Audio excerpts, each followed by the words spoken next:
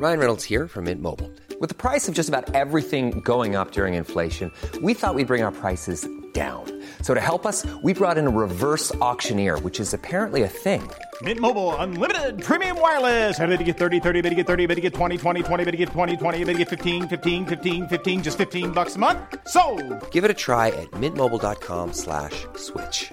$45 up front for 3 months plus taxes and fees. Promo rate for new customers for limited time. Unlimited more than 40 gigabytes per month. Slows full terms at mintmobile.com. Are you ready to enhance your future in tech? Then it's time to make your move to the UK. The nation that has more tech unicorns than France, Germany, and Sweden combined. The nation that was third in the world to have a $1 trillion tech sector valuation. The nation where great talent comes together. Visit gov.uk/great talent to see how you can work, live, and move to the UK. These are the Daily Tech headlines for Friday, November 24th, 2023. I'm Rob Dunwood. Nvidia has announced that it is delaying the launch of the H20, the most powerful of 3 artificial intelligence chips focused on China designed to comply with U.S. export rules until the first quarter of next year. Nvidia was expected to launch new products as early as November 16th, but Reuters sources say the H20 was being delayed due to issues server manufacturers were having with integrating the chip and that the launch could be pushed back to February or March. Some Google Pixel 8 owners have noticed circular bumps in several places on the screen that appear to result from something pressing up against the underside of the device's 6.7-inch OLED panel. Google has acknowledged the impression, stating Pixel 8 phones have a new display. When the screen is turned off, not in use, and in specific lighting conditions, some users may see impressions from components in the device that look like small bumps. There is no functional impact to Pixel 8 performance or durability. Smartphone case maker Dbrand is suing rival Casetify over claims it blatantly copied Dbrand's teardown device skins and cases, which are made to look like the internals of whatever phone, tablet, or laptop you've purchased them for.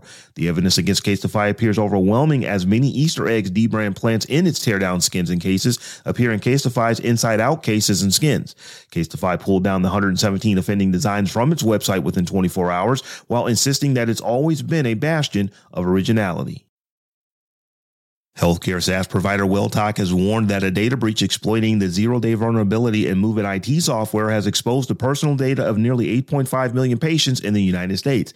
Data exposed during the breach included full names, email addresses, physical addresses, and telephone numbers, as well as Social Security numbers, Medicare, Medicaid ID numbers, and certain health insurance information for a smaller subset of patients. Welltok first published a notice of data incident in late October, but confirmed on November 22nd on the U.S. Department of Health and Human Services breach portal that the data breach impacted 8,493,379 people. Terry Gou, billionaire founder of major Apple supplier Foxconn, announced today that he is withdrawn from the race to be Taiwan's next president. Gou announced his presidential bid back in August, but just got the go-ahead from the Election Commission last week after collecting enough valid signatures to run as an independent. Gou did not specify what he would do next in the presidential campaign or who he might back.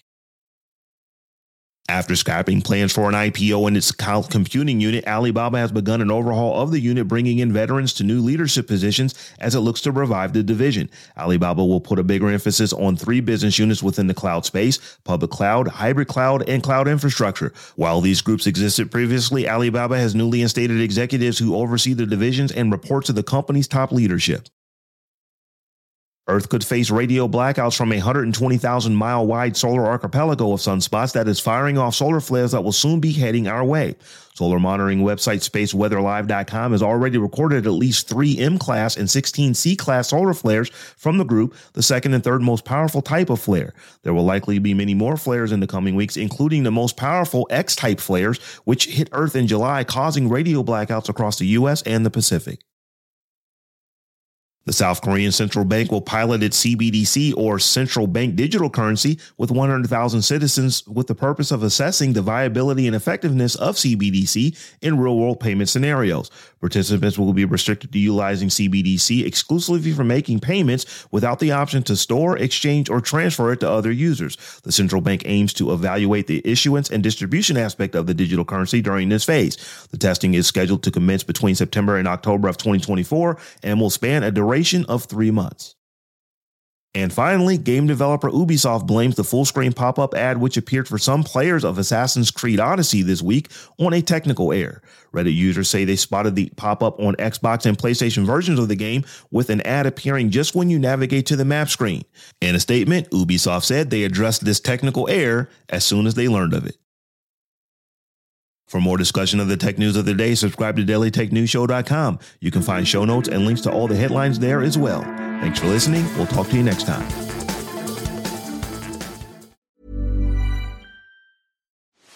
Are you ready to enhance your future in tech?